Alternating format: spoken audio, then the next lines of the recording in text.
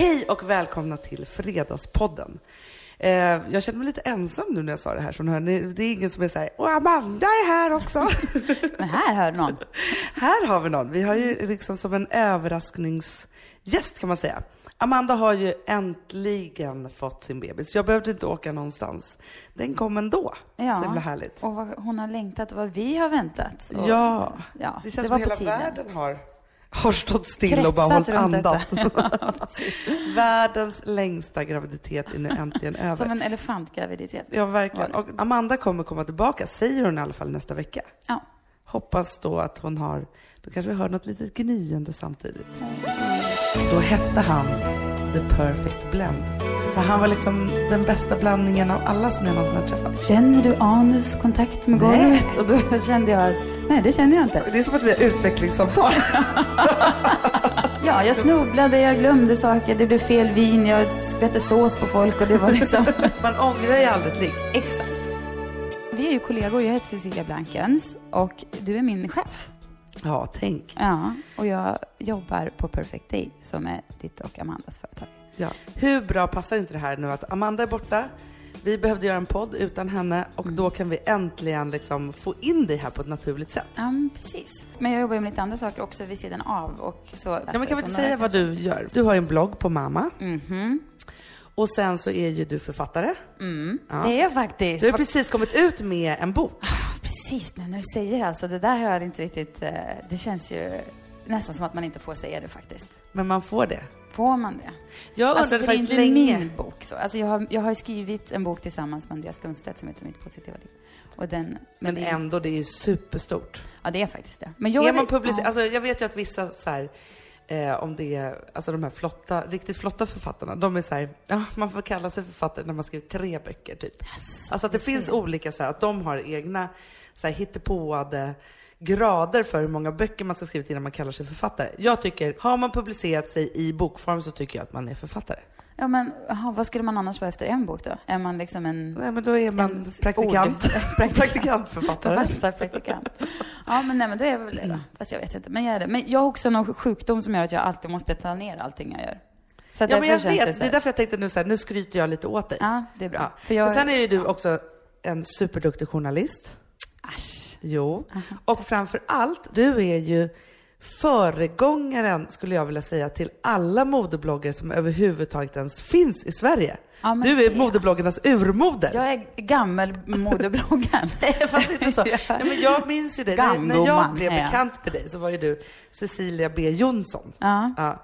Och var på Expressen och höll på med, liksom, med mode. Och det var så här, det var liksom, och sen så fort det fanns en knapp att trycka på som hette blogg så gjorde du det. Ja, men så var det nog lite faktiskt. Jag hade faktiskt också, innan jag började blogga på Expressen, hade jag också bloggat anonymt med en kompis i 1,5 år. Skrivit, ja. Vad skrev du där på den här anonyma bloggen? Men den heter Raskatt, den här bloggen. Och den kan man hitta den fortfarande på internet? Ja, det kan man. Faktiskt. Jag läste den här om dagen bara för att kolla exakt hur töntig jag var. Så om man googlar Raskatt? Ja, och blogg, så hittar man den. Och vad skrev du då? Men vi skrev mycket om så mediekillar. Jaha, det var ändå liksom så självupplevda historier och så. Ja, jo, det var lite så. Men det här var verkligen i bloggen. Så det fanns inga bilder, det var ingenting. Men det var mycket så här, man skrev lite typ om vad man trodde att man skulle skriva om i en blogg och sådär. Och vissa grejer var ju bara otroligt töntiga. Men Sigge Eklund, han var en stor läsare av den här bloggen faktiskt. Och stor karaktär i bloggen vill jag att du ska säga. Vad sa du? Jag ville att du skulle säga att han var en stor karaktär i bloggen. Jag satt och hoppades och tänkte så här. Jo, men det var han säkert. För att jag och den här kompisen som jag skrev bloggen med, både hon och jag tyckte nog att Sigge Eklund var väldigt enormt cool. Alltså det är han ju också. Men jag menar, då var vi liksom. Men att du hade hittat honom redan då? För vad pratar vi för år här? Ja, men det var ju min kompis som hade koll på sånt. Jag försökte bara hänga på. Hon hade koll. Men för jag hade också en egen blogg. Jag är ju en late adapter av bloggandet. Det måste man ju säga. Jag har ju bloggat lite på så här family living heter den. Och så lite så här om inredning och sånt där. Men inte på riktigt. Så började jag egentligen blogga på riktigt. Nu 1 februari när vi startade igång Care of Hanna och Amanda-projektet. Men innan så hade jag också en hemlig blogg som hette Sex and the Mamma-liv.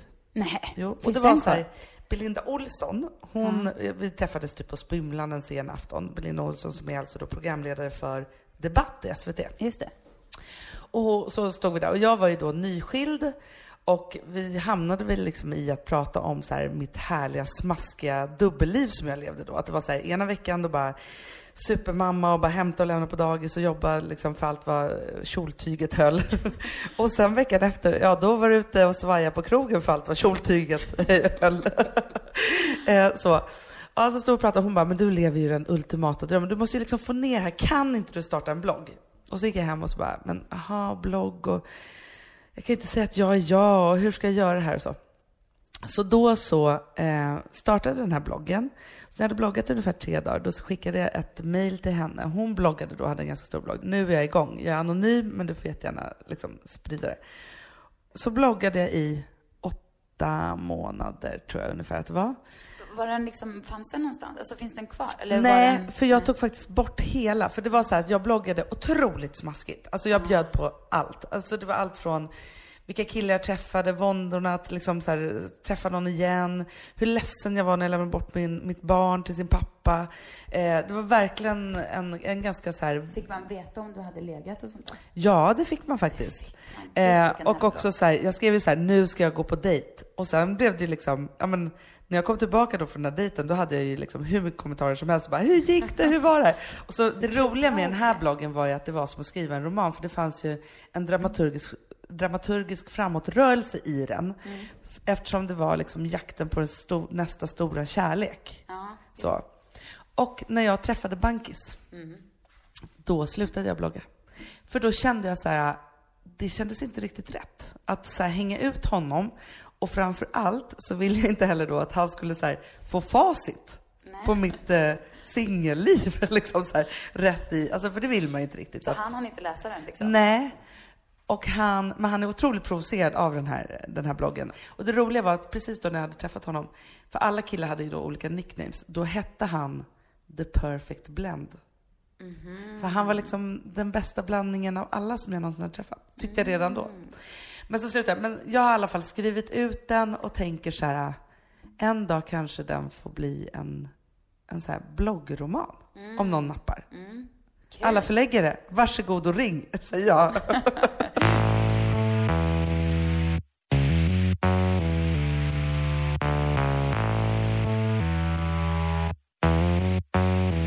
Vi kände inte alls varandra överhuvudtaget innan vi började jobba ihop. Nej, det gjorde vi inte. Men det roliga var då att Amanda hade haft en del kontakt med dig och ni hade pratat om olika saker och så. Och så precis i somras där så kände vi så här, vi måste täcka liksom Amanda så att hon kan gosa med sin bebis. Och 2, så bara så här, vi behöver få in mer kraft på Perfect Day. Och så gick vi där på sommaren, så jag bara så här, helt plötsligt, för jag får ju alltid uppenbarelser i mitt kök på Gotland. Det är liksom där det händer.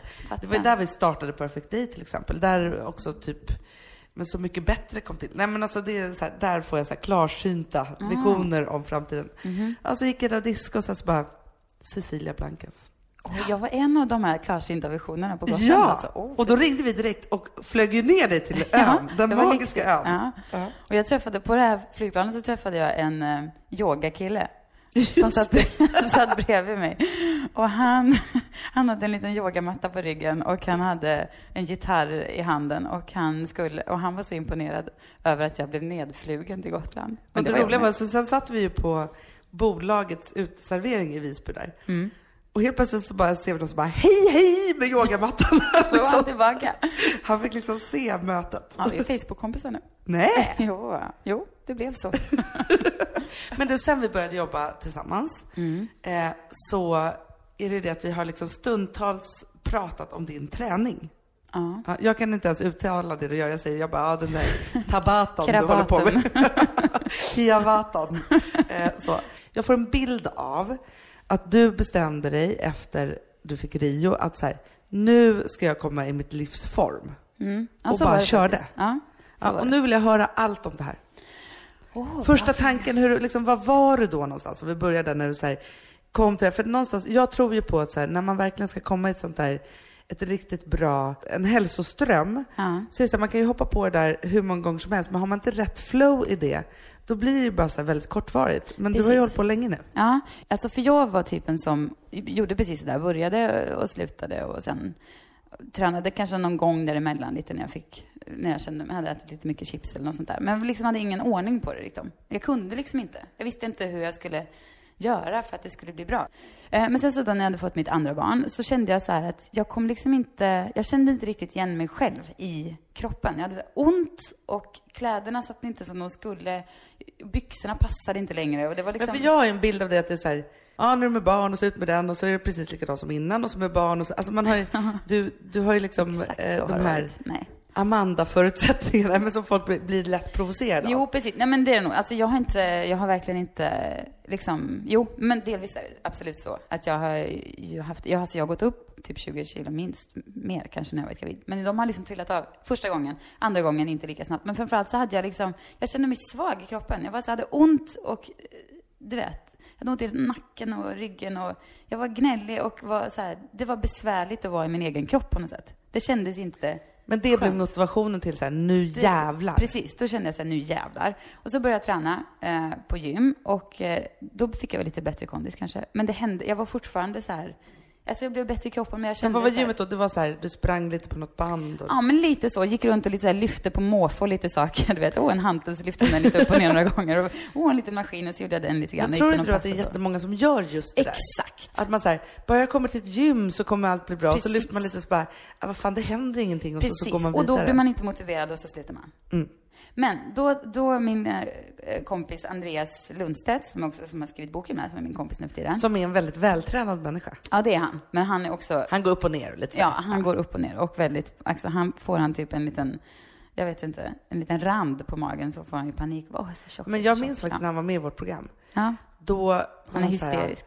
Oj, vad mycket kolhydrater du serverar. Typ man bara... Ja, fast nu serverar vi en härlig middag. Alltså, jag känner ingen tjej som är så petig som han med mat hit och dit. Ja. Men i alla fall, och då, han tränade som PT som heter Kai och Andreas då. Och då så tjatade han på mig att jag också skulle testa Kai. Och så tänkte jag att jag testade det bara för att liksom lära mig lite hur man gör liksom. För jag kan inte gå på det gymmet och liksom, jag vill att det ska hända någonting. Och då gjorde jag det. Och så fick han gjorde så här, du vet, så här, träna så här, pang, pang, pang, pang. Och så gick jag hos honom kanske någon gång i veckan i en månad eller 2. Och då jäklar alltså. Då hände det grejer. Då hände det grejer som 17. Men hur var det första? För det där tänker jag ju så här. Jag har ju också gått till personliga tränare och så här. Och jag tycker att, och haft liksom bra och dåliga resultat av det.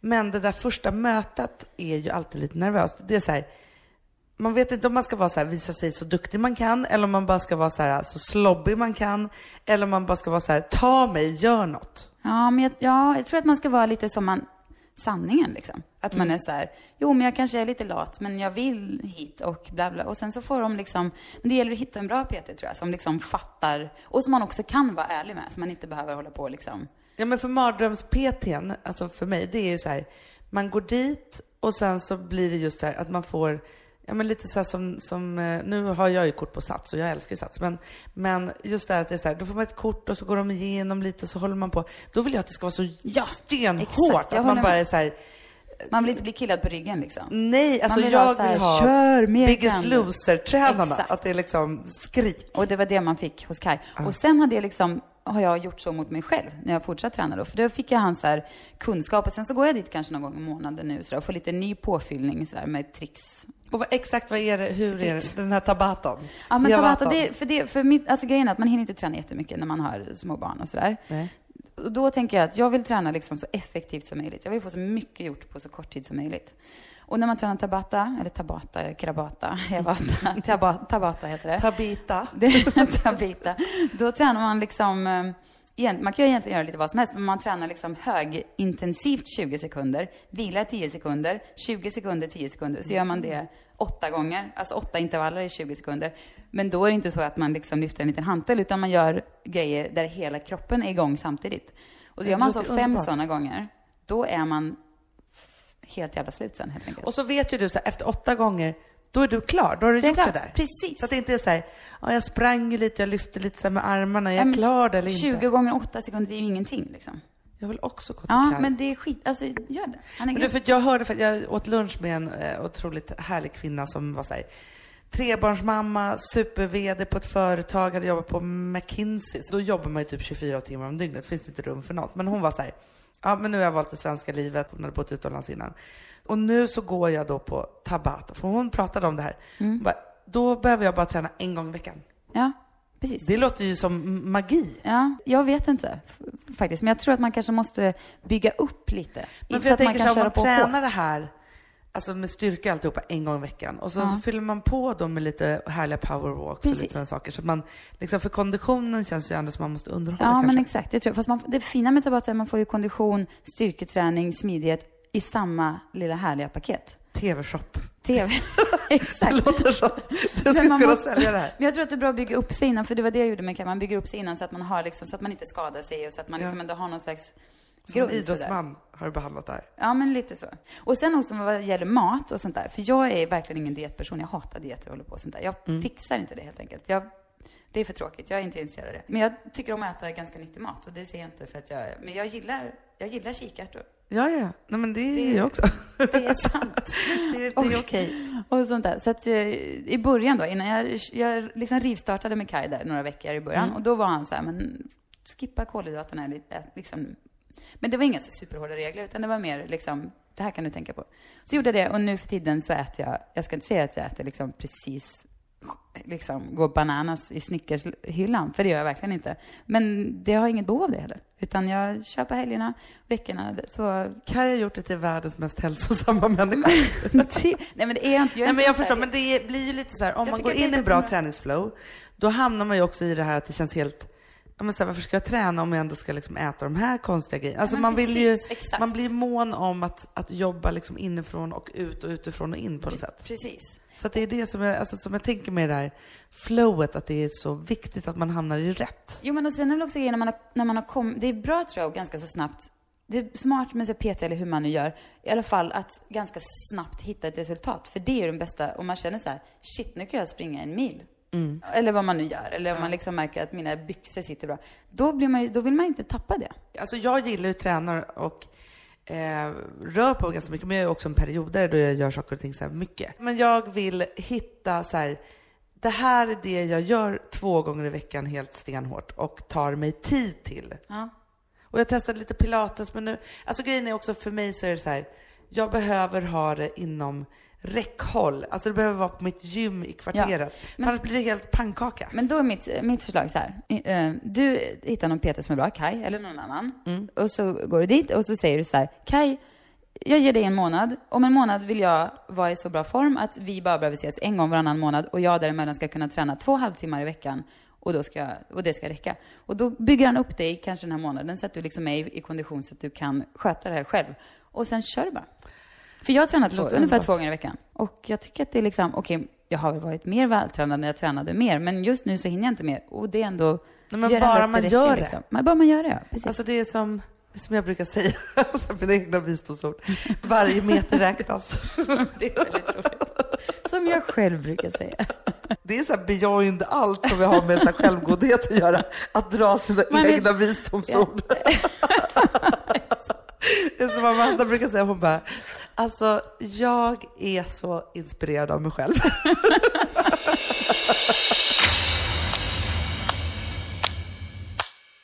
Sambla som vi sponsrade av är tillbaka. Ja, men det tycker jag är så kul. Vet du vad jag kände? Äntligen! För att det här behöver man göra om och om igen, och särskilt nu. För det är så här, Sambla är en personlig jämförelsetjänst för lån och jämför upp till 40 långivare. Och det är så här, man kan ju inte göra det själv. Alltså ta den tiden och energi och också kunskap att jämföra 40 långivare, Hanna. Nej. Det kan man nästan inte. Nej, och i dagens klimat, just när det kommer till pengar och lån och sådana saker, så är det ju livsviktigt att man liksom hela tiden tittar efter de bästa förutsättningarna. Och det här hjälper ju Sambla dig med. Och de erbjuder också personlig hjälp med låneansökan. Oavsett om du behöver hjälp så en kort stund eller om du vill ha guidning genom hela låneprocessen, så kan du vända dig till Sambla. Och det tycker jag är så bra. Ja, alltså Sambla som vi sponsrade av har ju branschens nöjdaste kunder. Med 5 stjärnor och 24 000 omdömen på Trustpilot. Det säger ganska mycket, tycker jag. Väldigt mycket. Så in och ansök på sambla.se. Du Amanda, vi är sponsrade av Polarbröd. Ja, och deras underbara snackmacka. Ja. Alltså det är så mysigt. Polarbröd stödjer ju Friends i deras arbete att motverka mobbing och psykisk ohälsa. Därför har de skapat det här konceptet snackmacka. Man kan ju känna på barnen att det, så här, det kanske har hänt någonting i skolan och så vidare. Men hur man ska börja liksom få dem att öppna sig och berätta saker så att de inte går med saker som har hänt länge.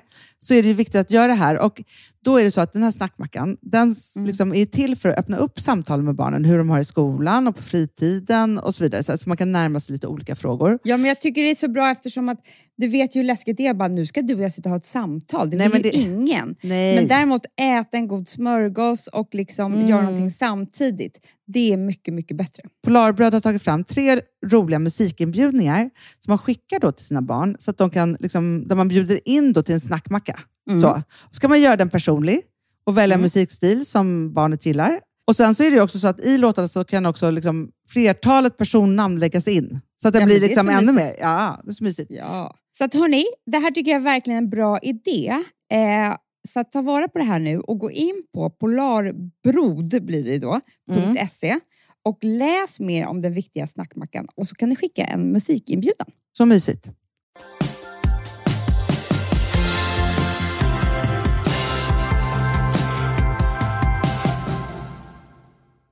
Har man bara 2 dagar i veckan, Ja. då ska man vara urnöjd med det. Exakt, precis. Det är lite som när jag går på min Bikram-yoga som jag brukar gå på ibland.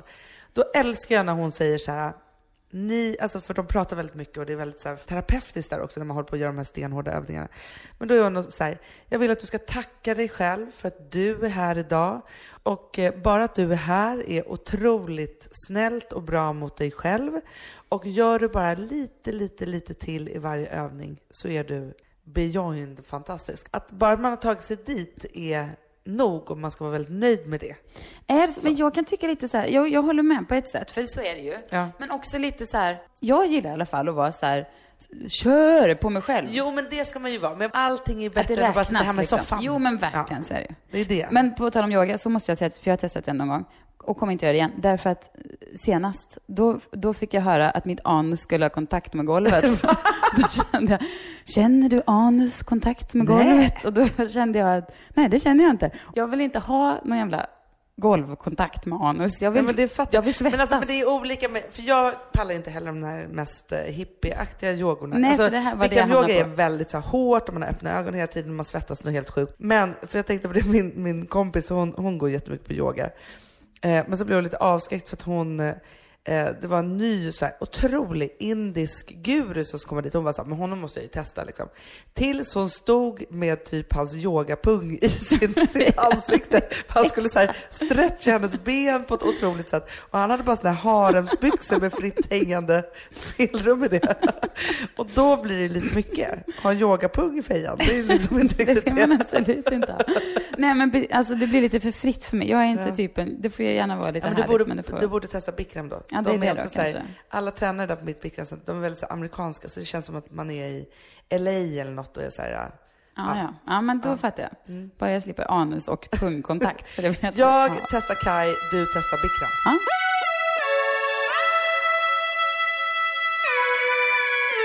Vi har jobbat ihop ett tag nu. Och har varit på en del så här presentationer, vad ska man säga, pitchar. Införsäljning, precis. Ja. Och då är du helt fantastisk och kliver in och är så här, hallå och hejsan och leendet är stort och lite självsäker och trygg och liksom utstrålar det verkligen. Vad bra, vad härligt. Jo, men det gör det verkligen. Och även inte bara då, utan alltid annars också tycker jag att du utstrålar en väldigt så här säkerhet liksom. Och där skulle jag vilja lära mig hur man gör. För att jag börjar flacka med blicken, jag börjar snurra håret, jag börjar liksom göra konstiga saker, pilla mig i naveln och sluddra, prata jättekonstigt, säga märkliga saker. Bete mig som en jättekonstig människa när jag blir lite osäker. Jag har ju övat jättemycket på det här. Så det men då kan du knepa kanske. När jag började pitcha, då var ju jag inte mer än, jag var 21. Och då var det så här, varje gång som jag skulle göra en sån här presentation, då var jag så nervös innan så jag ville kräkas. Och jag visste ju att varje gång jag hade sagt sista ordet så började migränen. Alltså jag visste att det var så 2 dygn i svart rum efteråt. Alltså det var verkligen, det tog så mycket för att jag blev så super nervös. Men jag anspänningen släppte på något sätt. Ja, så liksom precis. Och det var så himla istället. viktigt för mig också att göra ett bra jobb där inför alla vuxna människor som jag tyckte. Men också så var jag också väldigt, alltså nu för tiden om vi får ett nej tack, ja men då är man så här, ja men det var ju tråkigt, men då jobbar man vidare eller jobbar runt eller om eller så. Men då på den tiden fick jag ett nej tack, då grät jag. Då var jag världens sämsta människa. Det var så mycket prestation och mycket så här. Men sen så kommer jag aldrig glömma när Zacke då, som var ju då min chef, han skulle skicka iväg mig på min första pitch helt själv. Oj.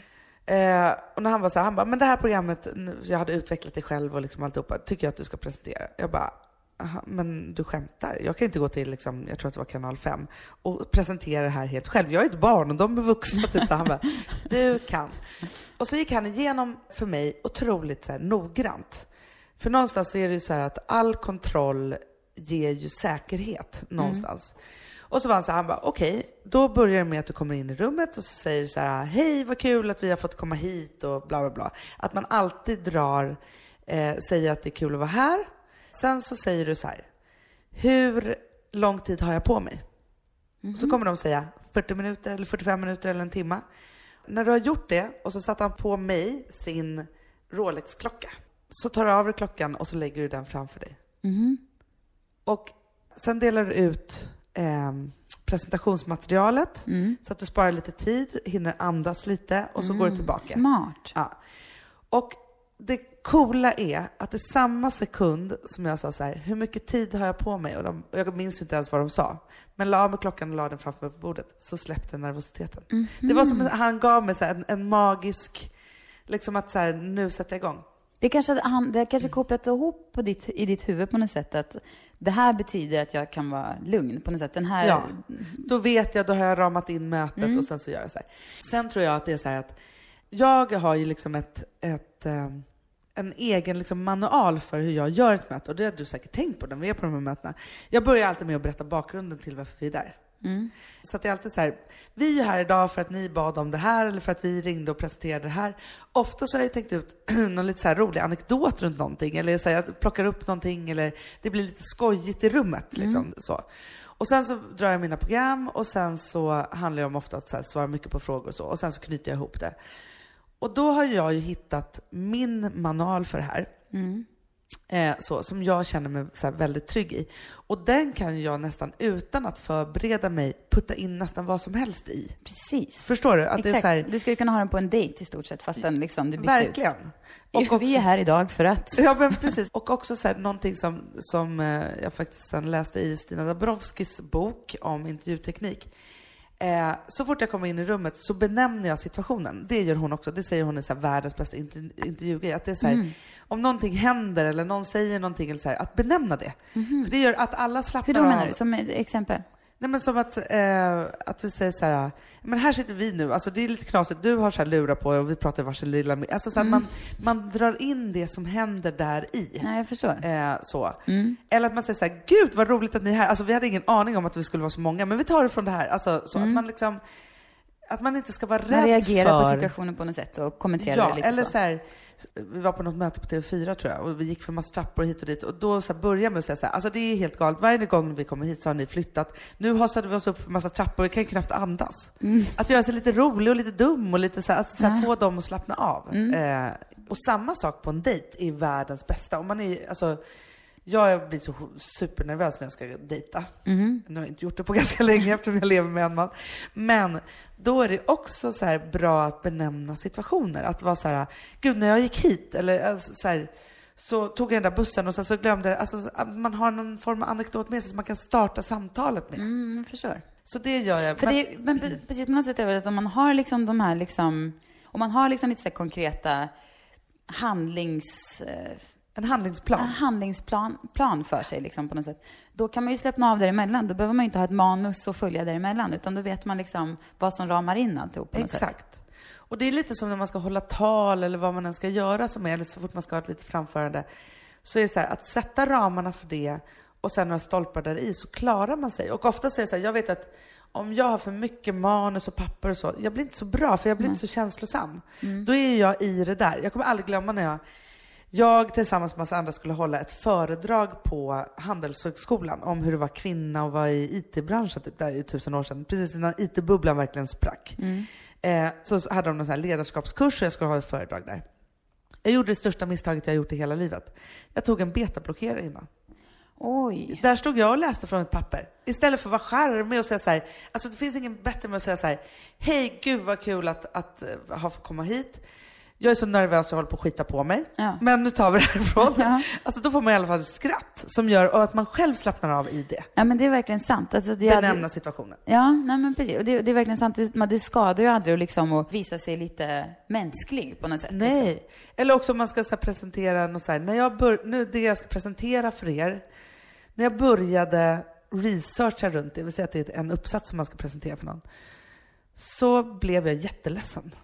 För att jag hamnade i någonting som är väldigt känslosamt, verklighetstrogen och som jag blev väldigt berörd av. Därför ska jag berätta det här för er. Att berätta bakgrunden och en känsla i det.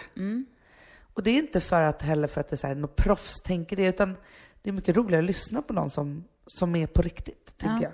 Ja, men precis. Alltså, jag jobbade som servitris ett tag. Jag var fruktansvärt dålig alltså. Som servitris? Ja, jag var alltså den sämsta servitrisen som någonsin har serverat på en restaurang i Stockholm, skulle jag gissa. Men var du dålig på att liksom bära ut maten? Ja, jag snubblade, jag glömde saker, det blev fel vin, jag skvätte sås på folk och det var liksom det var tappade glas och det var katastrof alltså. Men jag drev ju ganska mycket med mig själv när det blev så fel hela tiden. Du var så den roliga servitrisen. Ja, jag var liksom verkligen, jag var liksom jag var den som fick mest dricks. Såklart. För att just som du säger, eller också var det för att de ville vara snälla mot mig kanske. Nej, men jag tror på det där. Alltså, för någonstans är det så här, är man bara i det där, då förlåter ju folk vad som helst. Ja. Och också så tror jag, det som jag alltid i ett sånt här sammanhang vill skapa, det är så här, en rolig och härlig känsla i rummet. Så. För att det som, alltså så här, ofta då när vi presenterar saker, då har de hört 120 nya programförslag av alla produktionsbolag. Men om man skapar en härlig känsla i rummet så kommer de i alla fall minnas det. Sen när de går tillbaka liksom och går igenom allt på riktigt, då måste ju programmet såklart också hålla. Men själva pitchen eller presentationen måste innehålla det. Liksom. Precis, och då har de, hur det än blir i alla fall, kvar en bra känsla av dig och företaget. Liksom. Ja. Sen kan jag också säga så här att från den där 21-års huvudvärken som jag hade när jag liksom presenterade saker då, så måste jag faktiskt säga att någonting som har hjälpt mig jättemycket, det är ju mitt programlederi. Alltså när jag går in och gör en presentation, så det är som min kompis Sara brukar säga, att så här, hon jobbar på TV3 nu, var på kanal 5 förut, så jag har ju pitchat för henne jättemånga gånger. Och det hon brukar säga då är att just när jag går in i pitch så går jag in i mitt programledar-Hanna. Att jag sänker rösten lite, jag pratar lite tydligare. Ja, men när du säger det tror jag skriver under på det. Ja, och då så här, hej gud vad kul. Alltså så här, jag blir tydligare och liksom mer pondus och tar lite sats. Och det tror jag också är en sån här sak att inte förringa. Så fort man ska hålla ett tal eller man ska hålla en presentation eller så, att ta lite sats och göra det. För det är också en sån här, det finns ju inget värre än när folk är så här, ska göra någonting och så hafsar de bara över det lite. Sån blir jag. Jag blir nervös och då blir det så istället. Ja, och det blir respektlöst mot det är de man presenterar. För att det är lite så här, vill hon verkligen att vi ska lyssna på det här? Så att jag tänker att man gör allting för de andra skull. Att håller man ett tal till exempel, då får jag koppla, visst att man är nervös och så vidare.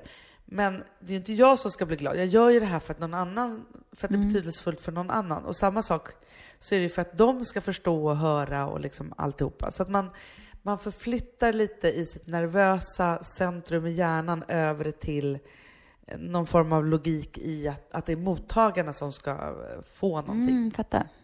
Och inte man själv som ska prestera. Nej, jag hajar. Så det är liksom mycket bra tips. Ja, men vad bra. Det ska jag tänka på. Inför nästa pitch så ska du få ta ett helt eget, alltså så att du tar ett program som du ska pitcha. Så ska vi gå igenom hur du ska använda verktygen i det. Smart. Så. Och så finns jag där som en liten fallskärm om det skulle vara så att du liksom spårar ut. Jag börjar flacka med blicken. Så. Ja, men inte det roligt? Jo, jättegärna. Det är så bra. Bra träning. Bra! Gud, då har vi spikat det också. Mycket härligt. Alltså vi bestämmer saker. Det är som att vi har utvecklingssamtal.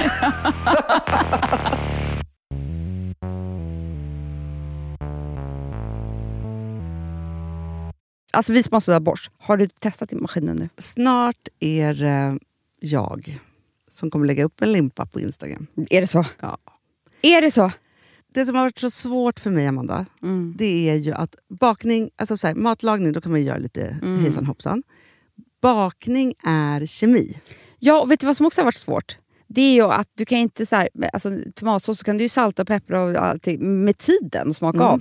Det är svårare med en deg alltså. Vi är ju sponsrade av Bosch nya köksmaskin serie 6. Och den är extra smart. Och det är tur för mig kan jag säga. För att det är så här att först så liksom, man väger sina ingredienser direkt i bunken. Och det här läste jag om. För det var något recept jag skulle göra. Det var så här, ta inte med decilitermått eller så. För att det blir inte samma. För då trycker man... Det är inte samma vikt. Nej, men alltså det kan bli liksom det kan en hel bli deciliter fel hit och dit. Alltså, så. Ja. Men då gör man ju det så här. Det är ett geni ovanpå maskinen. Så mysigt, man känns så duktig. Sen finns det ju en integrerad timer. Och då är det också så här... Alltså förstår du? För det här är så här... Alltså, de som bakar mycket är väl så här... Ja, man har en hushållsvåg. Jag har aldrig haft det än. Nej, men också Hanna, det här som jag har alltid tyckt att det är så svårt typ att vispa äggvita. Jättesvårt. Det är för svårt. Men det behöver inte jag kunna, för det kan min serie 6 köksmaskin från Bosch. Ja, nej men alltså den är underbar. Hörrni, det är också så här, att, för det här är ju en jättebra investering. Men just också eftersom det är en investering och man vill verkligen att det ska funka, så är det så bra för man kan prova 100 dagar hemma med fri returrätt. Så. Alltså för att Bosch, de är så säkra på att du blir nöjd. Så de kan erbjuda det. Och jag tycker verkligen, alltså nu när ni ska möta våren, in och läs mer på Bosch köksmaskin serie 6 och köp den hos Power. Det kommer bli en underbar sommar. Woof, woof. Woof. Det vet vad det betyder på hundspråk. Det betyder att jag är hungrig. Jag vet, men vet du? Nej, jag är sugen på Prima Dog. Ja. Vi är sponsrade av Prima Dog. Det är vi. Men du är ju bara hungrig på Prima Dogs mat. Alltså jag tror att det är så gott så att vi skulle kunna äta det, Hanna. Verkligen. Ja, men alltså så här, de har ju nu också, sen vi började vårt samarbete, så har de nu uppdaterat sitt utseende. Och gjort väldigt nya snygga förpackningar med inspiration från den nordiska naturen. Ja, för det är Taste ju det. of Nordic happiness. Exakt vad jag skulle säga. Och de bryr sig verkligen om hundar, Hanna. Alltså de gör det. De vill att de ska få leva ett långt, aktivt och glädjefyllt liv. Och därför har de skapat de här produkterna som är väldigt snälla för magen. Och det måste man tänka på med små woofsystrarna. De vill vara bekymmersfria. Ja. De vill inte ha ont någonstans. Nej, men det blir också så att hundägarna blir också bekymmersfria. För annars kan man ju vara så här, behöver du gå ut nu eller inte? Har du ont i magen? Alltså hundar kan också ju inte prata. Också på mina mattor blir bekymmersfria. Ja, det är så bra. Om man nu ska prata om sånt. För hundmaten från Prima Dog, de innehåller ju alltid mycket kött och är alltid fritt från vete. Och det finns ju också spannmålsfria alternativ om hunden har extra känslig mage. Ja, alltså hörni, ni testar. Er hund måste få testa det här. Och ni hittar ju Prima Dogs produkter i er lokala matbutik eller hos återförsäljare online. Ni kan gå in och läsa mer på primadog.se. Taste of Nordic happiness. Voff!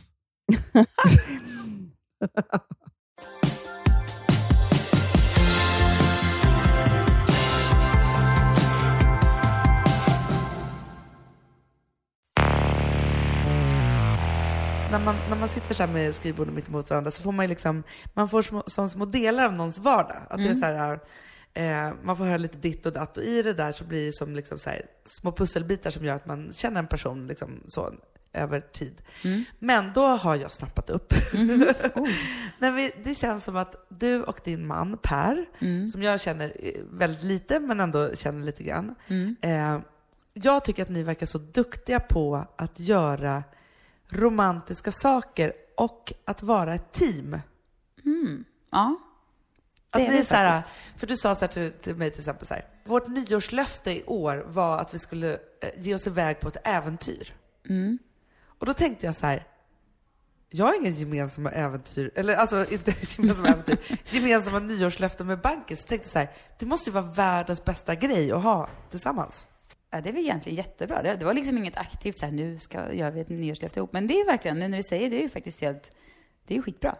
Det är klart alla ska göra det. Ja, det är verkligen, för det jag tänkte på är så här, Jag tror ju på, eller det var faktiskt en terapeut som sa det till mig en gång, att det är så här att ha barn ihop, det räcker ju inte längre. Alltså för äktenskap. Man måste ha drömmar ihop och projekt ihop och liksom så, för att man inte ska växa ifrån varandra och leva liksom parallella liv. Ja, och för att man kanske har högre krav på sin relation idag än på 60-talet när man liksom kunde leva ihop i 50 år och hata varandra. Ja, men verkligen. Och nu gör man ju inte det liksom. Nej, och då tänkte jag att det var en sån grym grej. Och då undrade jag lite så här, har ni så här, ja det här är mina och det här är dina nyårslöften och så det här är vårt gemensamma, om ni har det så här varje år?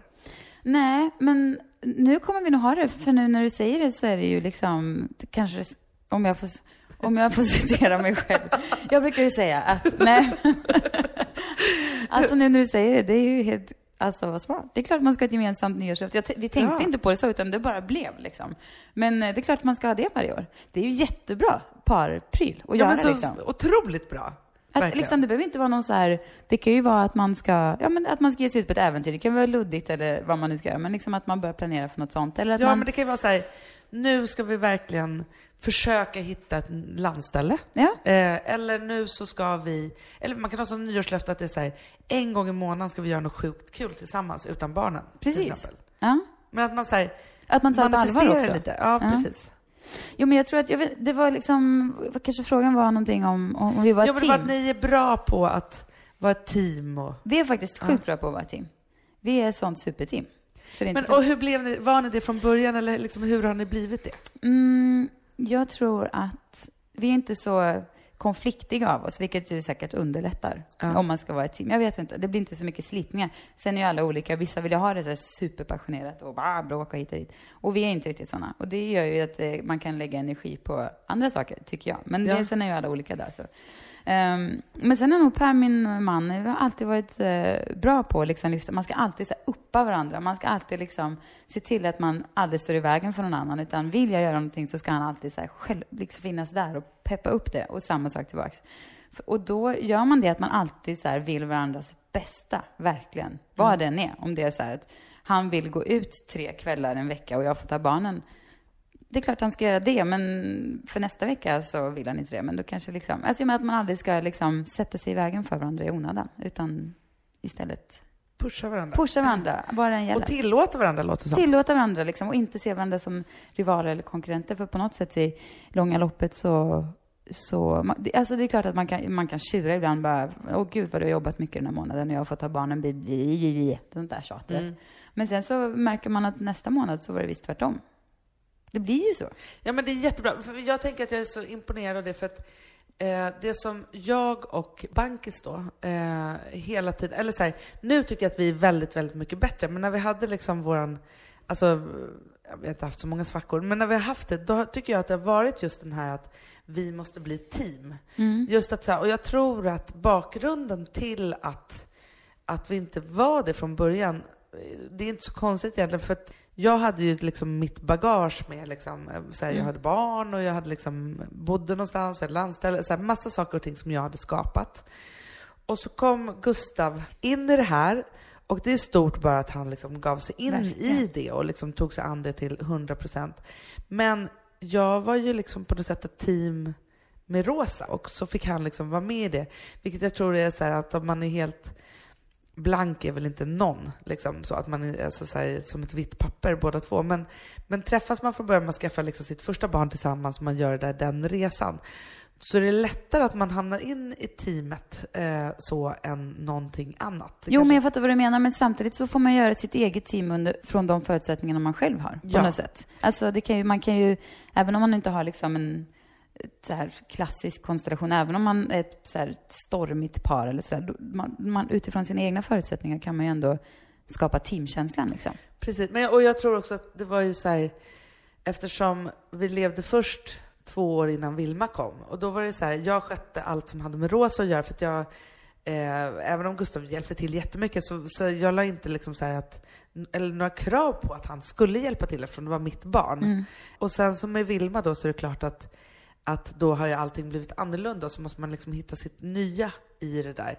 I alla relationer så tror jag så här, istället för att, visst man har stormigt och passionerat så här, jag tror att man måste, för att kunna ha det helt bra, så tror jag att man måste vara det där teamet. Jag tror att det är liksom det man ska sträva efter, att det är så här, vi gör det här tillsammans, ungefär som att man driver typ ett företag tillsammans. Att det är så här, men det gör då vill man ju alla företagets bästa och man vill bara att det så här, men man ska gå gör så bra det. som möjligt. Man driver ju ett företag, det är inte så mycket vinst i det kanske, men jag menar, det är liksom, det är ju känslomässig vinst. Ja, men precis, exakt. Och man gör ju faktiskt det. Ja. Så det handlar verkligen om att ta hand om det. Och sen tycker jag också, det är säkert självklart för de flesta, men för mig var det inte har inte varit det i tidigare relationer, att man alltid ska vilja den andra personens bästa. Det är helt nytt för mig i den här relationen. Tröttaste, då är det så lätt att det är så här, du får och jag får inte. Man hamnar i liksom ett avundsjuksläge i relationen som är så här, nu så är det orättvist. Ja, så. Precis. Men det är det att om man är ett team, då gör man ungefär lika samma saker, man liksom har lika mycket egen tid och så vidare, om man nu ska kalla det. Men det är ju om man inte är ett team som det är så här, den ena drar iväg och bara kör sitt race. Det är då liksom, det blir slitningar, det är då så här, jag tror att man skiljer sig också. Ja. För till slut så kör båda varsitt race och så är det så här, nu tog kärleken slut och så måste man avsluta det där. Ja. 2 andra saker som är viktiga, tycker jag. Att man måste låta varandra vara. Alltså Per har sidor som drives me fucking crazy alltså. Men det är ju han. Ja. Jag har sidor som han blir tokig på också liksom. Och han gör saker ibland som jag måste typ så här räkna till 10 och bara okej. Bara för att det skadar väl ingen om han jämt kommer sent, egentligen. Om det nu är hans grej, ja då får väl han ta det och då får jag leva med det.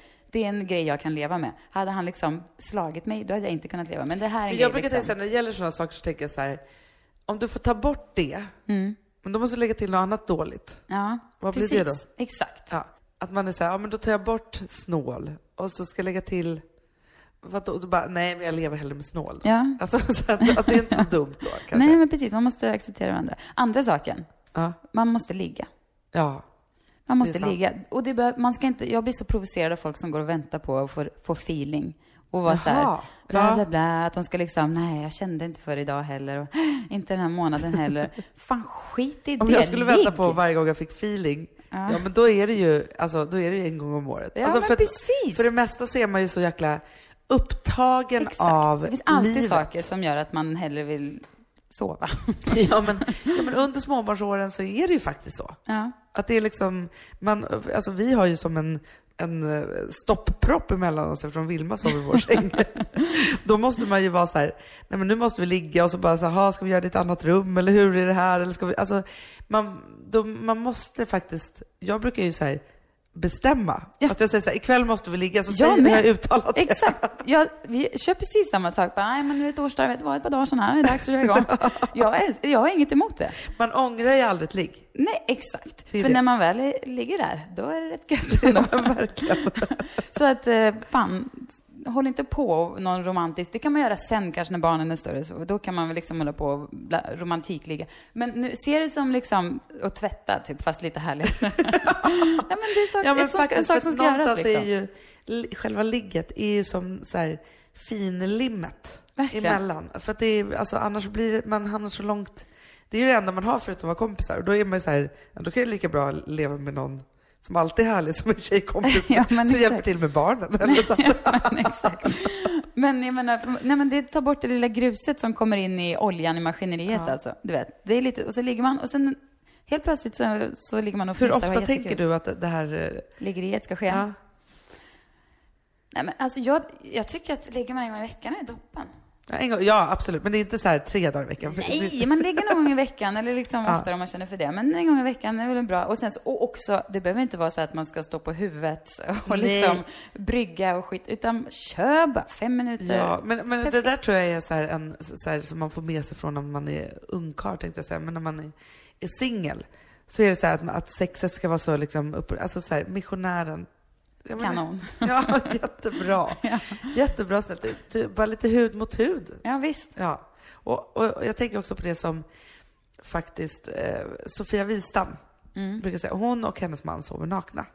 Och jag var så här, vi pratade om det av någon anledning. Hon bara, jo men därför att då är det 100% mer chans att vi ligger.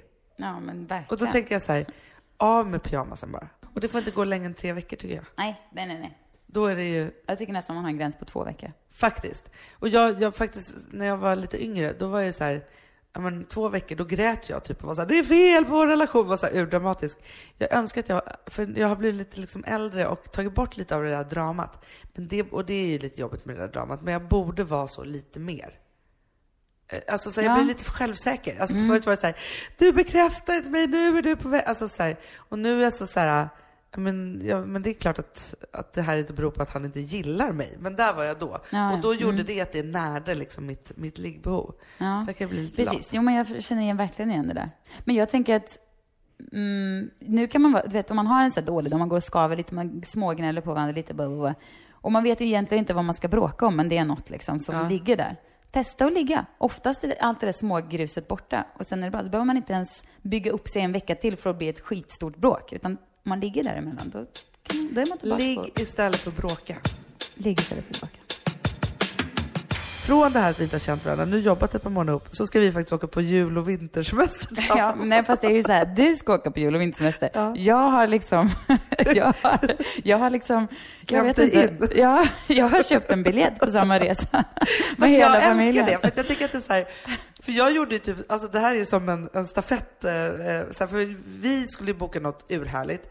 Och så bara kom det inte för oss för att vi liksom knäppade huvudet och inte liksom, kunde bestämma oss för vad vi ska åka.